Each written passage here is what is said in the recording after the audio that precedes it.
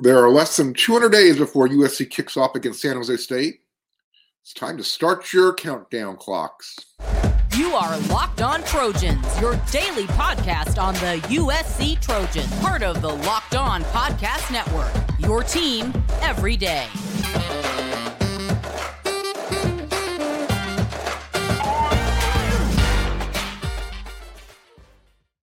Fight on, everyone. I'm your host, Mark Hulkin, and thank you for making Locked On USC your first listen every day. Whether you're watching me on YouTube or wherever you like to download your podcast, we are free. Thank you for coming along for the ride. Hope you're enjoying the show, most of you. If you are watching me on YouTube, do me a favor. There's that red subscribe button. Hit it, click it, and hit that like button as well. And to all of you who already have, thank you so very, very much. This episode of Locked On USC is brought to you by FanDuel, the official sportsbook of Locked On. You're going to make every moment more. Visit FanDuel.com/Locked On to get started today. Thank God spring camp is only 41 days away from starting. By the way, which sounds better, 41 days or 1 month and 13 days? Doesn't make a difference. Regardless, spring camp's going to be here a lot quicker than we think.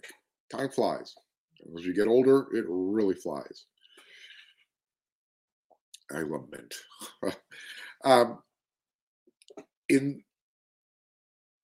As I said, USC kicks off in less than 200 days against San Jose State. Spring camp is 41 days away, depending on when you're watching this Locked On USC episode.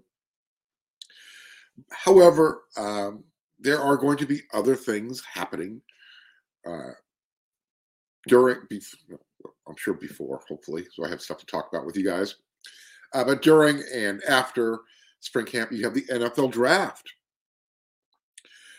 In fact, in recent news, 5 USC Trojans were invited to this year's NFL Combine. Same number as last year, by the way. There's a total of 319 invites that go out, and that the NFL Combine takes place in Indianapolis.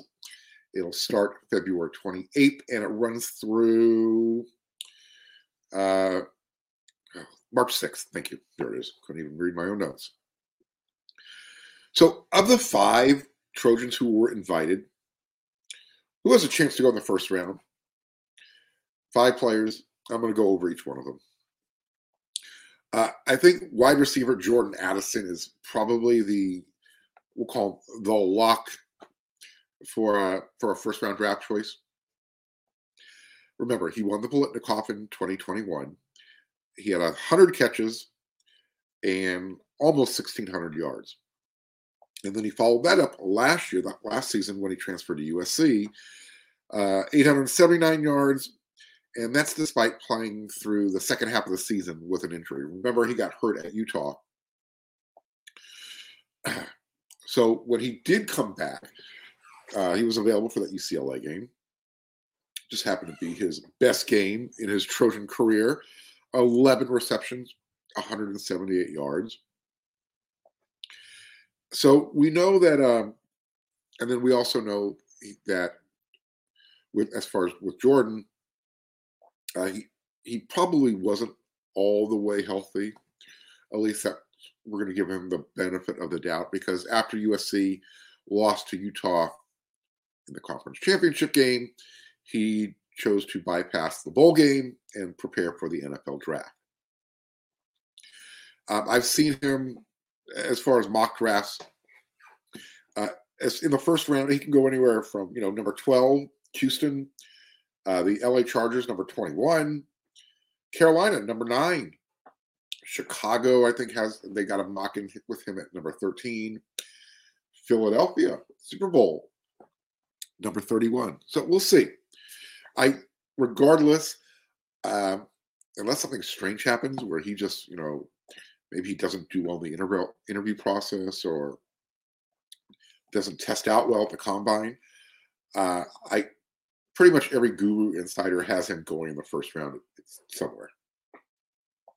His strength, good hands, good route runner. What else do I have here on him? Oh, And he's a great route runner if he can get off the line of scrimmage. His problem, or his weakness, I should say, is that if the defender gets his hands on him, sometimes that can disrupt him, and he's not the strongest guy in the world.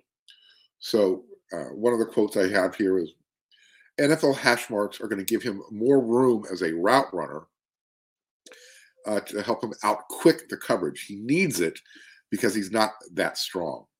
End quote. That comes from the personnel director for an NFC team. Second player invited, Travis Dye. Here's the thing. Is he going to be healthy enough to participate? Or will he just do the interview session and then try and get as healthy as possible for USC's Pro Day?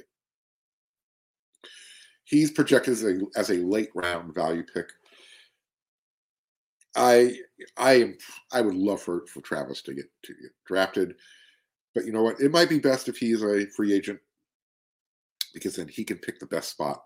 He and his representatives can pick the best spot for him. Staying on the offense, Andrew Voorhees, All-American, first team All-Conference. If you didn't know, when Voorhees came to USC as part of that 2017 class, he's played every position on the offensive line at USC, save for the center spot. So his versatility kind of puts him up another level. He's obviously being projected as an interior lineman, but he can play. He can slide outside. We've seen him play tackle, both sides of the ball. Very well, mind you, especially at left tackle when he had to slide over last year. Have you ever heard someone use the term, he's farmer strong? That's Voorhees. He's a big dude, mammoth guy, but he doesn't look like your prototypical, overpowering offensive lineman, all yoked out. He does have that big upper body, big torso, long arms, and a really stocky lower body. So he's a powerful dude. Don't get me wrong. It's just when you look at him, it's like you look at him and say, all right, let's get into an arm wrestling match with him. Those are the type of guys you don't want to. They don't look incredibly strong. Well, that's what I'm talking about. He's farmer strong. He just keeps on going. He has unlimited strength, is what I'm trying to say. One way he's been described, tremendous natural strength. There you go. Power, able to dominate at the point of attack and wipe out defenders in the run game. So there you go. That supports what I was trying to describe. Hopefully you understood where I was going with. I guess the one weakness that you want to point out with Andrew is if he has to block for a long time, if the play extends itself, he doesn't have the greatest lateral movement. So right now he is a consensus second round pick.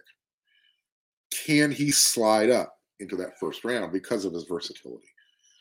I think he's going to do incredibly well with the interview process.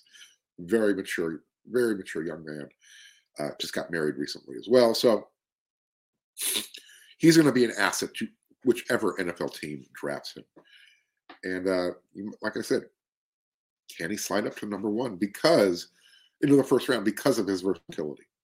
Left side or right side, inside or outside. That's a commodity. The other thing, also is he fought since he was at USC. He's fought through injuries, and especially last season, he played all the way through until he just couldn't go anymore. So I don't know if he's questionable for the combine, but if he doesn't partake in some of the events, you'll understand why. Let's flip to the other side of the ball. Defense, a couple of players for USC. Mekhi Blackmon. He finished the season 3 interceptions and 12 pass deflections. Now, if you don't know this about Mekhi, before he got to USC, he just quietly kept working and getting better and proving himself. Out of high school, he got a few offers, but he ended up going to JUCO. from JUCO. He ended up at Colorado, and he kind of really flew under the radar. But Dante Williams, Lincoln Riley, Alex Grinch, they must have liked what they saw on tape, and they brought him over in the transfer portal for a year. So, excuse me, I think I got a cold. Let's give a little bit of credit to Dante Williams and the USC coaching staff for not only, Makai is a very confident young man. If you ever listen to him talk, let's give credit to the coaching staff for bringing out the skill level to match his confidence. And if you've been paying attention over the past week, he's had a really good week. He had a really good week at the Senior Bowl. So, grade, as far as a draft grade, you're looking at a third-round value. Not sure exactly what that means. It typically means anywhere from the third, fourth. We'll see where he goes. He's going to make a roster. Makai is just a solid cornerback. And like I said, he just continues to get better each year. He doesn't take no for an answer. And then obviously, I'm saving USC's best player for last, Tuli Tuipulotu. Just to remind everybody, last year what he did, 22 tackles for loss, 13.5 sacks. And just kind of condense everything up here. In his 3 years at USC, we should really call it 2.5 years, because that COVID year, they only played 6 games, and USC chose not to play in a bowl game. So in his career at USC, in 2.5 years, 116 tackles, 32 tackles for loss, 21 sacks, 4 forced fumbles, and a fumble recovery for a touchdown. Out of breath just saying that. He's a potential first-round pick in this draft. The question is, are his measurables going to get him? You know what it's like at the combine. They like to poke, prod, measure, weigh. You literally are a commodity. But that's what it is. Every 10th of a second matters. But here's the thing. Is Tuli going to be an interior lineman or an edge defensive end type of lineman at the next level? His position, again, he's another versatile type of player. And that could be something that helps him slide up into the first round. Because right now, he's on that line, second round, possible potential first round. We're going to see where he tests best in Indianapolis. Again, mostly a consensus second rounder. Can he test out well in Indianapolis to kind of bump himself up to that first round? Now, I'm pretty sure this weekend he's going to be watching his big brother Marlon, former Trojan, playing in the Super Bowl for the Eagles. And since we just looked into potential draft futures, what about looking into future out-of-conference schedules for USC? We're going to talk about that next. But first, we're going to talk about FanDuel. Just talked about the Super Bowl. This year, the only app you need at your Super Bowl party, is FanDuel, America's #1 sportsbook. And we're really excited about our new sports betting partner for Locked On, because they're the #1 sportsbook in America, FanDuel. And if you're new to FanDuel, that's even better. They have so many great features that make betting on sports fun and easy. You can download FanDuel now so you can bet Super Bowl 57 with a no-sweat first bet. Listen carefully.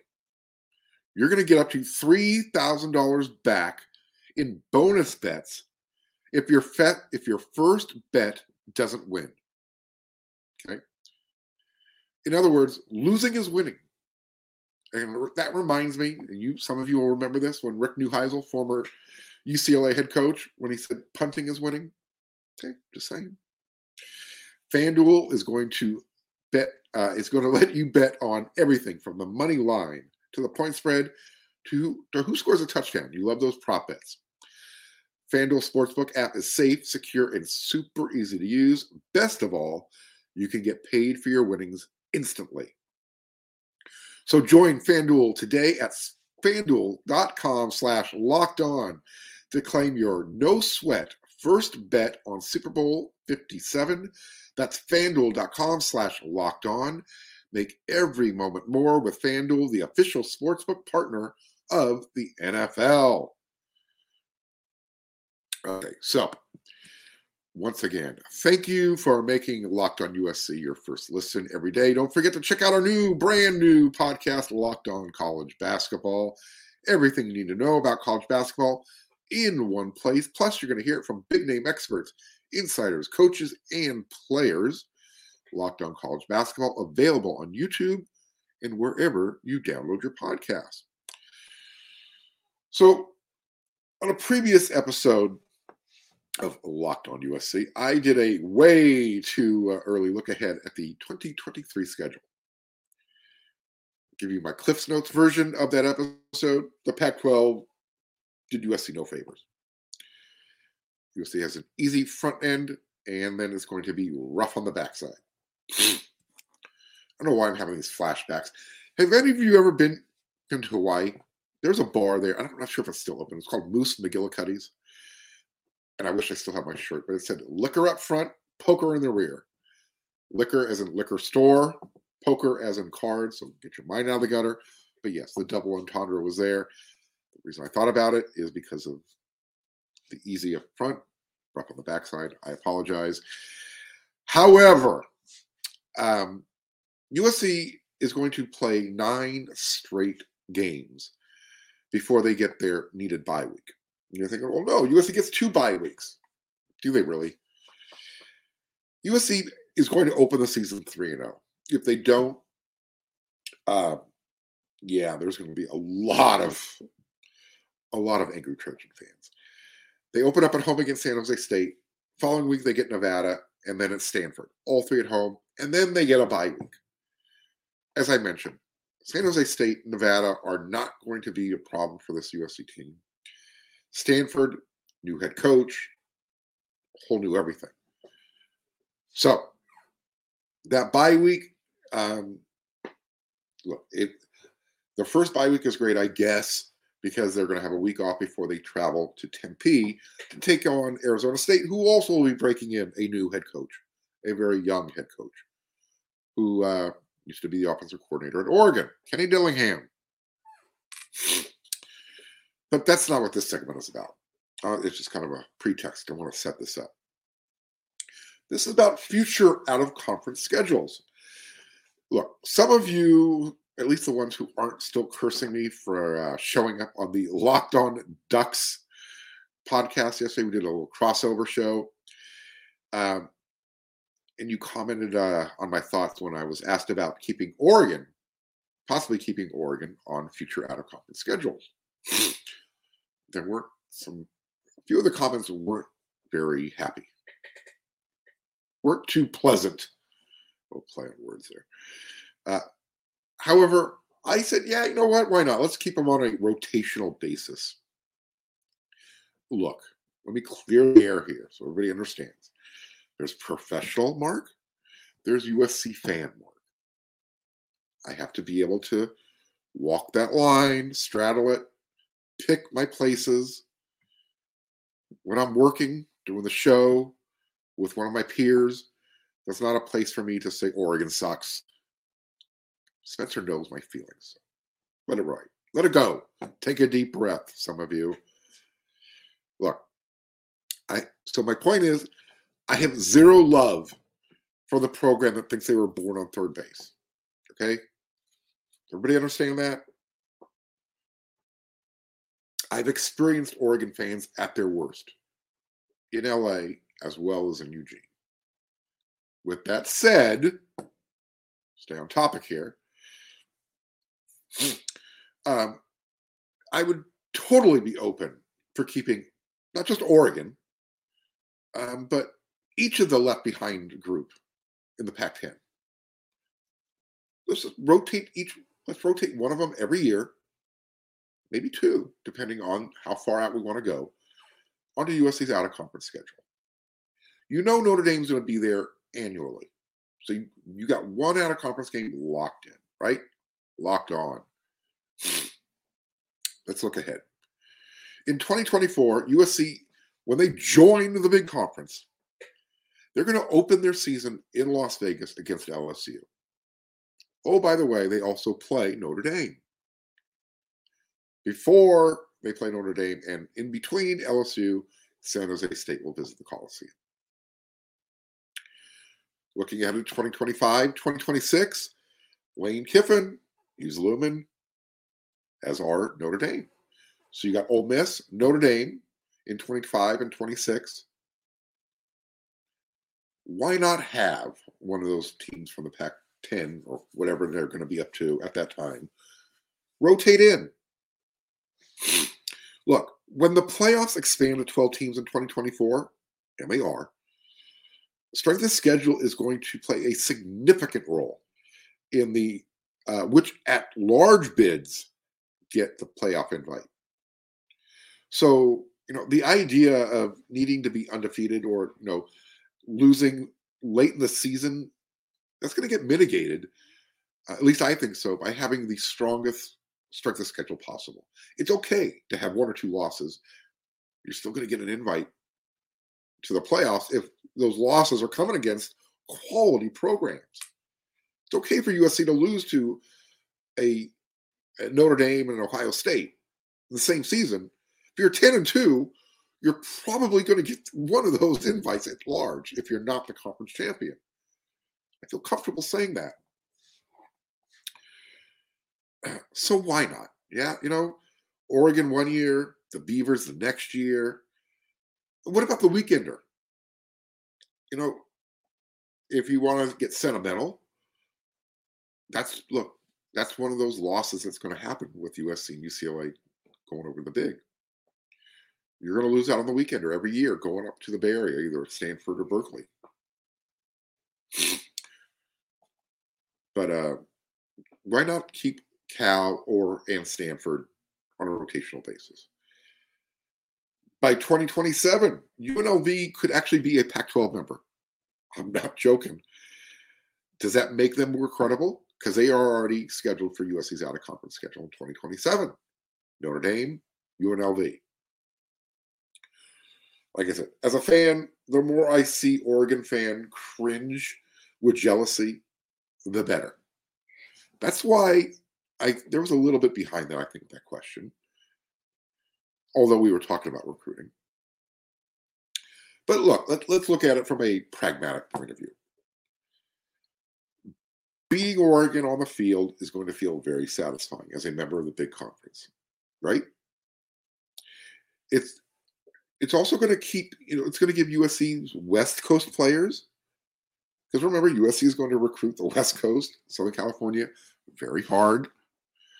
It's going to give those guys another opportunity to play in a high-profile game closer to home, and that's family and friend benefits. So yeah, you have to kind of consider these things. Everything just isn't on the surface. You got to peel back the layers, see what's involved.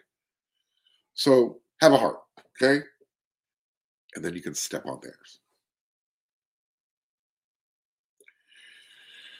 So I read online somewhere that the Pac-12 and George Kliavkoff, commissioner, he was in Dallas, and he's actually courting the Southern Methodist University, SMU, to join that void that's being left behind.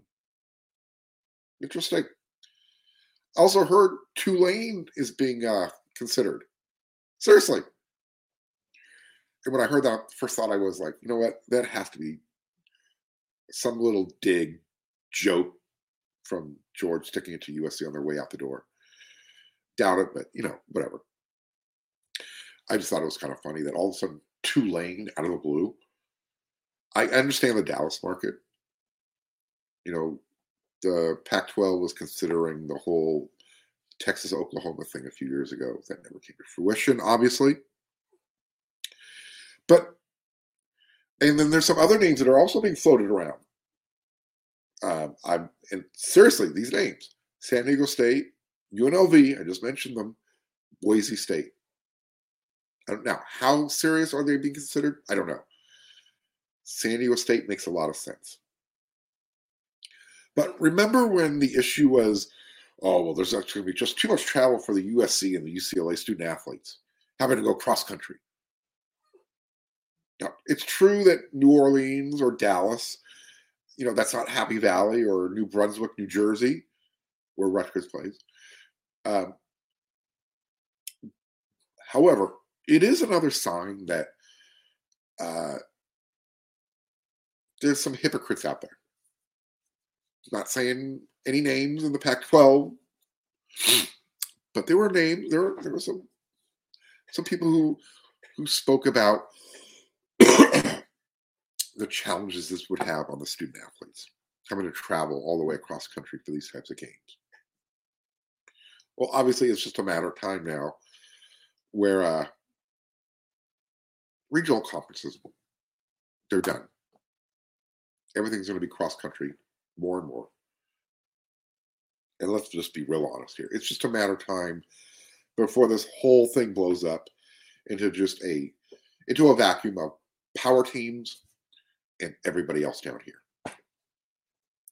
What it's coming down to, TV markets are more important than anything else. Period. End of story. And especially if streaming continues to grow, Amazon gets into the picture. Look, if they throw their hat into the ball game with college football like they did with the NFL, man, it'll be interesting to see the direction of how these conferences start to form themselves. I talked about perception versus reality before. So USC and Notre Dame, those are the only two major programs who have not played a 1AA team in the modern era.